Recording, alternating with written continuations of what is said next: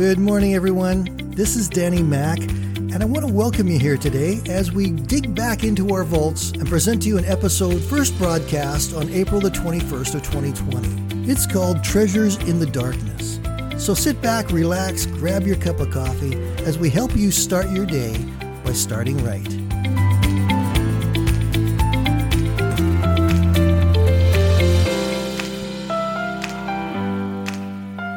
There is a restaurant in Vancouver that goes by the name of Dark Table.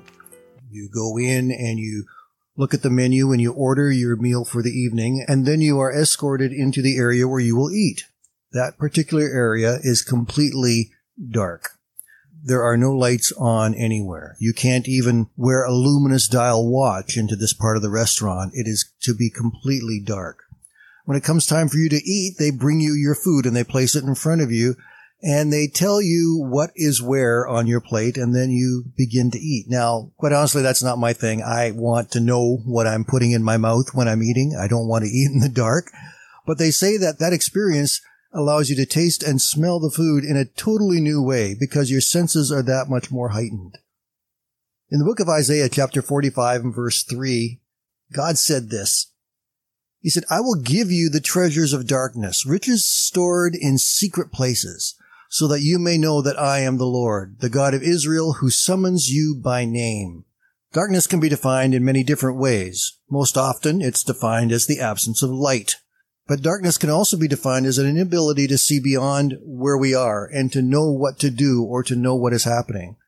It's being kept in the dark, if you will, and not knowing what's going on around you. Right now, it's really easy for us all to feel like we're being kept in the dark. That we don't know the ends, we don't know the pieces, we don't know the places, so we feel like we are in the dark, and being in dark ourselves, we can often try to figure out our own ways to solve the problems.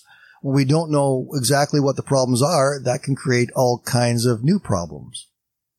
But the Bible tells us that God has got treasures for us in the darkness. And I believe that means right now in our current situation, God has got treasures for us. They are here for us. They are here for us in our relationships with our family that we have not been able to spend time with before. They are here for us in how we spend our spare time. They're here for us in what we are reading, in our studying.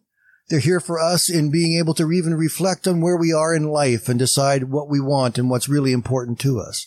There are treasures for us right now in this darkness that we are in, and God has got them for us. We all have opportunities right now that we didn't have when things were what we call normal. We do miss the good parts, absolutely. But now, even in this new reality that we have just for a short time, there are opportunities for us to learn and to do and to experience things that we could not and did not before.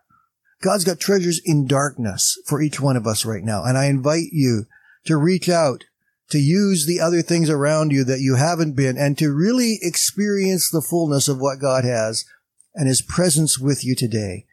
Just because it's dark does not mean He has left you. He still loves you. He's still with you. Let that grace and power be in you today in the power of Jesus Christ. Have a great day. We'll talk to you tomorrow.